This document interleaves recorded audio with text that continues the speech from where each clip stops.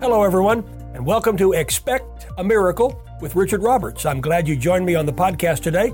My very special guest is Pastor William Luftman, who pastors Faith Outreach in Clarksville, Tennessee, one of the most beautiful cities in America. Pastor, God bless you, welcome, and thank you for being my very special guest today. Well, I want to thank you for the invitation. What an incredible time we had with you. Just a couple of weeks ago, our people are still buzzing over it.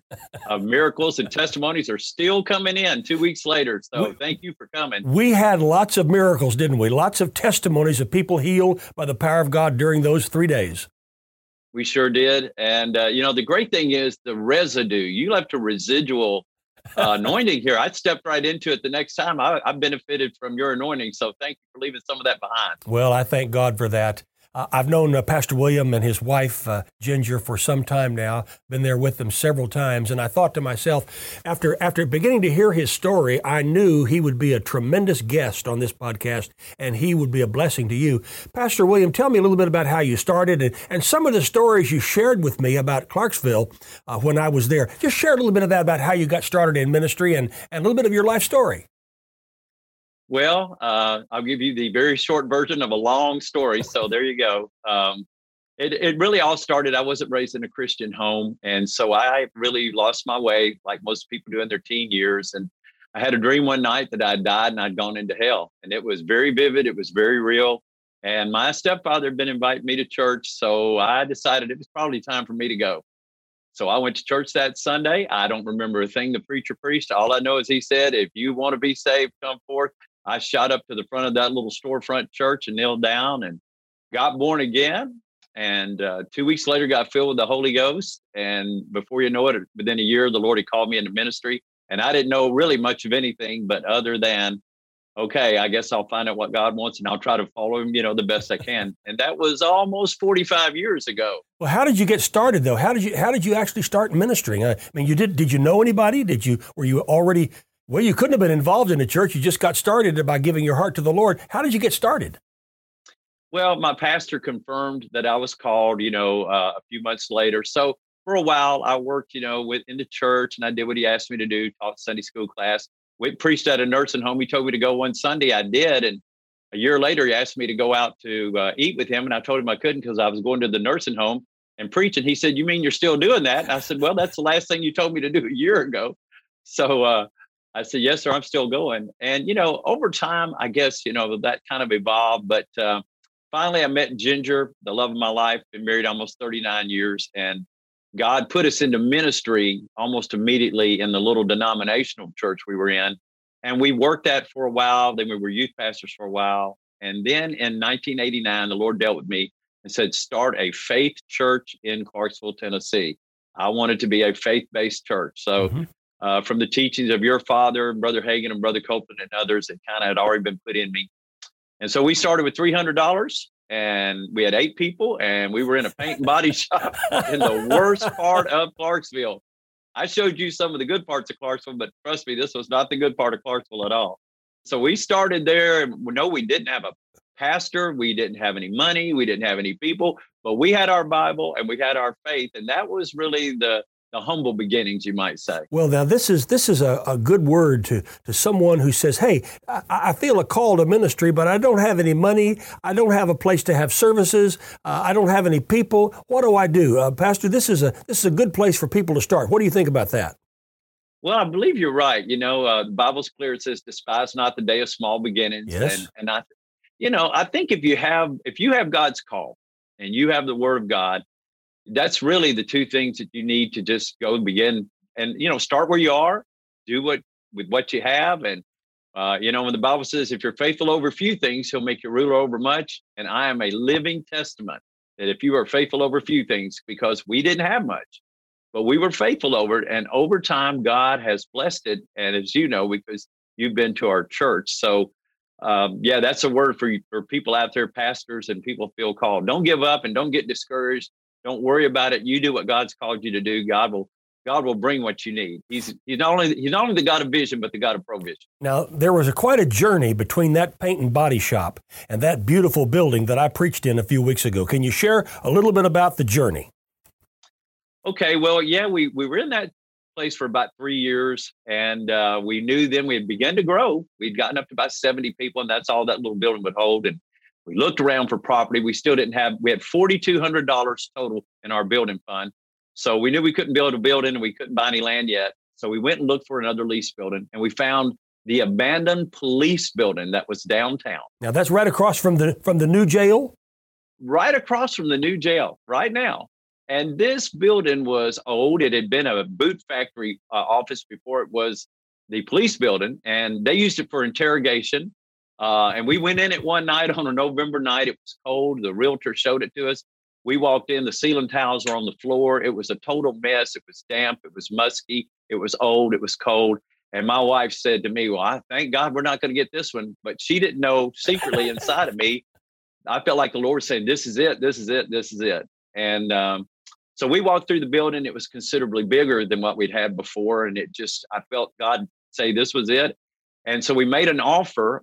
We contacted the real estate agent, and he said, they'll never take this offer. There's a Jewish man that owns this building, and I can tell you he will hold out for the last penny on this particular building. You cannot have it for that amount. And it was about 50% of what he had asked for. And the next afternoon, he called me, he said, I cannot believe this, but he accepted your offer. And I said, all right, wow. So we went in there with $4,200, and we painted a whole lot of paneling. And we put down the cheapest carpet you could possibly find, and took out a bunch of little cubicles where they've been interrogating people. Mm-hmm. And we took those out, and we made a sanctuary. It seated about 230, and we began our ministry there.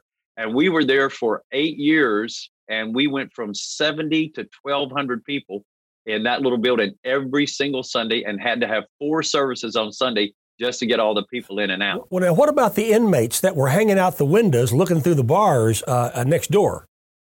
Well, we had developed a relationship with them. So we would go over there and preach and teach, and just spend time with them. Well, it got to the point where we would roll in on Sundays. The parking lot faced where their little cubicles were. They had little, I'm going to say 4-inch wide, slender windows that they could open part of to get, I guess, fresh air and sunlight in.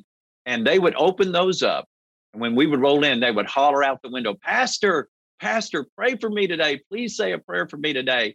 And we would say, we're going to. And they would start clapping and cheering when they saw us pull into that parking lot on Sundays and Thursdays, which is when we had our midday or midweek service. That is an amazing testimony of what God can do when you just persevere, you stick with it, and you just keep after it until you accomplish what God has called you to do. My goodness. Share a little bit about some of the difficulties that you went through when it looked like you couldn't go on, when you made mistakes, when there were problems, and you had opportunities, I'm sure, like most people, to quit. Share about how you got through those times. Well, we had an F4 tornado hit the downtown area where that old building was, our second building, the police building.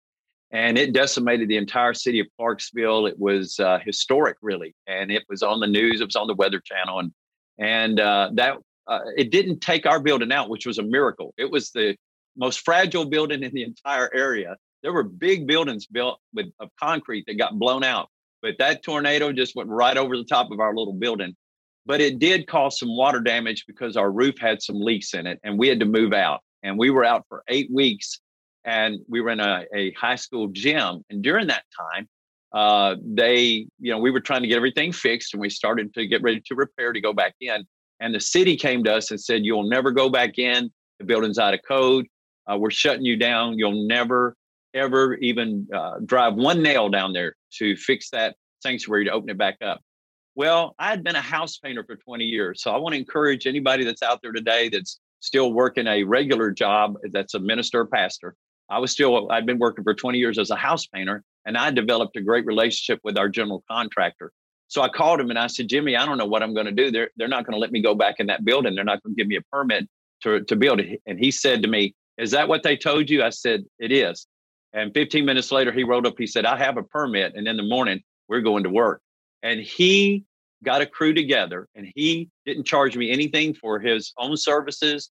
As a general contractor, I only had to pay the subs. And we put that building back together, and we stayed there for 2 more years until we were able to finally acquire the property and, of course, build the big buildings that you've been in and you've seen here out on the interstate. Well, today. now, It was a challenge. now that takes faith.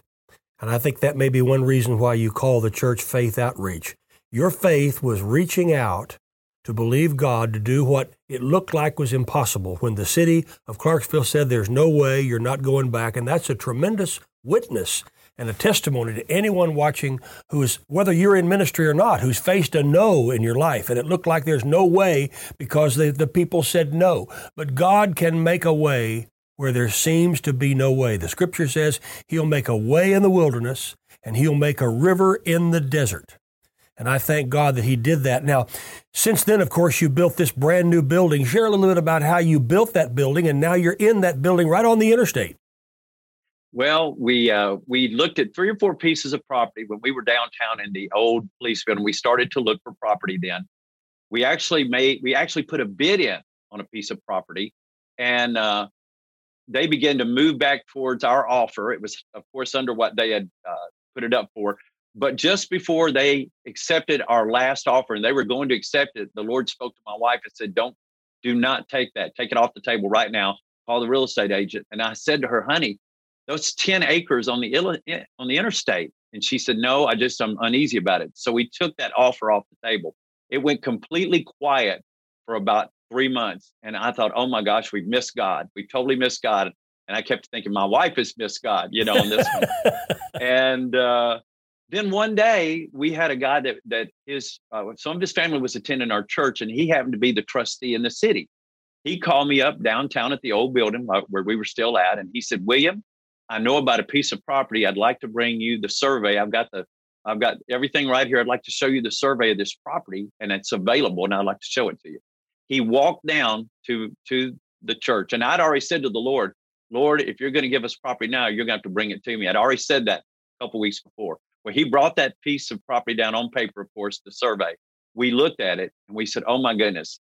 And then when he told us what they wanted for it, 3 people had bought it in this really exclusive neighborhood. They did not want shops and stuff. They only wanted either a church or a school to buy this property. He showed it to me, and my heart once again leapt inside of me. And I knew it was our property. We put in our bid. They accepted a very, very low bid. And then we began the process of putting together some funds to get the additional financing to build our first buildings. So that's how we arrived at this incredible piece of property, 30 acres on the interstate on I-24. First piece of property into Clarksville. If you're coming from Nashville, you'll see the Clarksville exit, and you'll look over from the interstate, you'll see it. And that's how we got it. Now, one other quick little piece of thing that's really important here, if anybody's listening, is about 7 years ago, another pastor down the road had decided to retire. And he asked us if we wanted to take his church, a small church, much smaller than ours, and it had 10 acres on the interstate. And we prayed about it. He said, here, and the price was incredible. So we felt like God wanted us to do it, and we did it. And the 10 acres that we got down the road was right across from the 10 acres that we were making a bid on years before that we decided not to get. So we not only got our cake, but we got to eat it too, because we just waited on the Lord and we just trusted God to give us the property. So we have a second location, and we now have 2 pieces of property on the interstate. Sometimes when you get what seems like a delay and a no, it's easy to get discouraged and feel like that God has left you, or that you've left God and you've made some kind of mistake. But if you just keep praying and believing like Pastor William and Ginger did, God then shows up with the right piece of property, and then even brings something alongside to show you that first thing for sure wasn't a missing of God in your life. And Pastor Williams, that's a tremendous, tremendous story. Can you share about some of the books that you've written and some of the hard topics that you've written, such as the book you wrote about grace? Well, I think I didn't know I was going to be an author. I never had that thought inside of me that I would be a writer or an author, but I love reading books, and I have an extensive library, and I've always been a reader even before I became a Christian. And of course, my testimony, that's a different issue. My education, I left it when I was a teenager and had to go back and regather that and, earn all these degrees I have now. It wasn't always that way. So I didn't always have all these degrees I have now, but I was a reader. And, somehow out of the middle of all that, I began to see the need for certain books to be written, and I would go online and try to find them. And I would find very little. And if there were any books available, most of them were what I'd call word and faith based. So I felt like the Lord said, Tag, you're it. So I started to write, not knowing what I was doing at all. And before I knew it, I had a couple of devotionals. I have a morning devotional called Wake Up with the Word. I also have a nighttime devotional called Turn In with the Word. So you start with the Word and you end with the Word. And before you know it, other subjects begin to come out of me. And one of them, of course, was this message of grace that I think, in my opinion, in the last few years has been misrepresented on some fronts. Of course, we all know we're saved by grace, but I think that there's been a misrepresentation of it. And so the Lord told me to write this book called Disgraceful Grace. And it's really based on the fact of how we've taken grace and we've really abused it and misrepresented it. I know you know the scriptures as I do in the book of Jude, where it even gives us caution about abusing grace and so on and so forth. So I put that book out there. And the thing about it is people see the cover and it's a guy and he's happy and he's got a drink in his hand. He looks like he's at a gambling table, because it's basically saying this is kind of like what some people are preaching, that you can go out and live the worldly lifestyle and don't worry about it. You're covered by grace. But when you open up the book cover and begin to read, you find out that God's expecting more out of us when we become Christians than we were when we were sinners. There's supposed to be a difference now. And that grace is supposed to give us the power to live the Christian life, not the liberty to go live the sinner life again. To whom much is given, much is required. Yes. That's very important. And I appreciate so very much. When I read that book, it was a blessing to me, and I know it'll be a blessing to others. Now, how can people go on your website and order your books? Well, they can go to faithoutreach.org, or they can go to our Facebook, Faith Outreach Church of Clarksville, Tennessee, to our Facebook page. And I think they have all the books on there. I wrote another one called Eternity Past to Eternity Future. Now, that one was a fun one to write because I like science, and thought I was going to be a meteorologist when I was a young man before I messed up my education. And I still mess around every day and post a little weather report locally here, and all of our people have fun with it. But I love science. So I wrote this book called Eternity Past, Eternity Future, because I went back and looked at some things about, is there a space between Genesis 1 and Genesis 1 and 2, as some people believe there are, and kind of look at that. And then we just dove into the science. And we found out that science and the Bible are not incompatible. Right. True science is when they discover what God's already made. That's what really true science is. I mean, true science is when you discover something like when we discovered, the law of gravity, or even that there was such thing as atoms and so on and so forth. Well, they always existed. God made all of that, but true science finally discovers it. So I had some fun with that book. We called Eternity Past, Eternity Future. We talked about what if in the beginning in Genesis 1 and 1 was the story of our beginning, but what if there was some time before that? Because of course the Bible says from everlasting to everlasting, you are God. So we really went into the Bible and chose to dig out some scriptures and just put it out there for people to think about. So those are just a couple of things that I've done and I've written. I just wrote a book on forgiveness, the art of forgiveness, because I really believe if we don't get that right, our prayer life will always be subpar if we don't understand the art of forgiveness. So those are some of the things I've been writing. That's the book you sent home with me just a few weeks ago, and I appreciate that very much. Who has been influential in your life and in your ministry? Who are your mentors? Who have you looked to as spiritual coverings? Well, being born again in a small Pentecostal church, I didn't have a lot of fathers there to personally latch on to. And that is one of the dilemmas of sometimes being in a smaller church. And so I didn't have a lot of personal hands-on training. And that was difficult for me as a young minister, getting basically thrown into the ministry. So I had to look more nationally.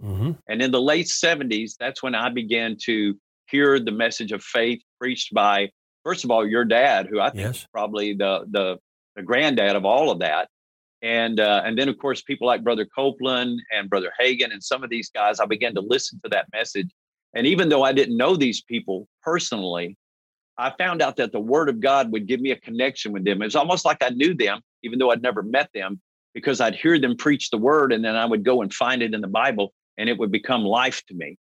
So in those early days, I had to do it almost vicariously through their books, your father's books, Brother Copeland's. I had 6 tapes of Brother Copeland's that $30 to me in 1978 was like 300,000 to me. I didn't have any money, but I sent off for them. And I ordered these tapes and I played them over and over and over and over. I still have them.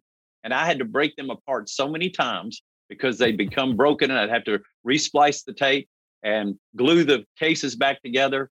And I was desperate to learn the Word of God and get it in my heart.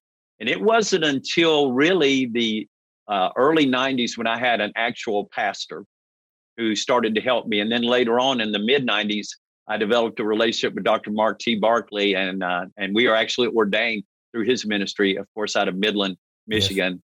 So that's kind of a little bit of how I've gotten to where I'm at. It was a lonely road for a long time. I really didn't have that one person in my life that really helped me. It is said that everybody has some hobby.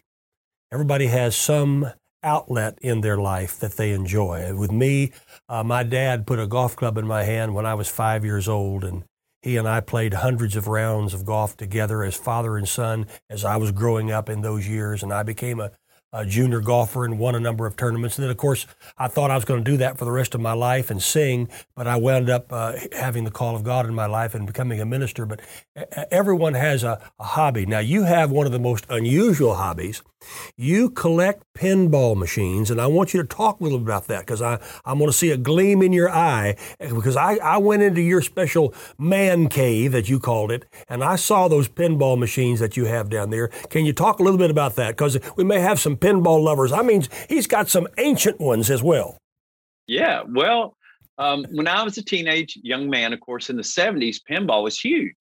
I mean, you go into a bowling alley, there'd be pinball machines. You go into these little burger stands and they'd have pinball machines. So almost everywhere you went, there was a pinball machine. Well, we didn't have a lot of money, but I would mow grass for my neighbors and whatever and get a few quarters in my pocket. And I would head to wherever the pinball machine was and I would play them. And I just loved playing them. I got so much enjoyment out of it. I didn't think much about it. And then in the late 90s and early 2000s, all of a sudden, there was a pinball machine that became available. I'd already picked up one old one a few years before, and another one became available. And we decided, my wife said, well, you need to get that. You enjoy playing that. And I said, well, I'm going to make. And then Dr. Barkley told me that Brother Hagin had one. So that gave me the green. I felt like if Brother Hagin had one, I could have one. I didn't know that. So we bought this pinball machine, and it happened to be one that I used to play on when I was a young man. I remember playing this one particular machine, and there are literally hundreds and hundreds of them.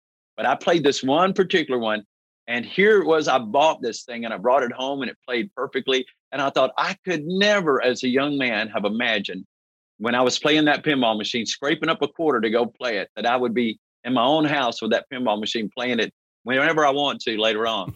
So that started me on the road. And in the last several years, it seems like they've sort of, every time I turn around, one is in my path. And so it's like, well, I've had to move things around and shift things around in my basement. But here you go. I've got, I want to say maybe six, 7 pinball machines and a couple of really neat ones. Well, I played on a couple of them.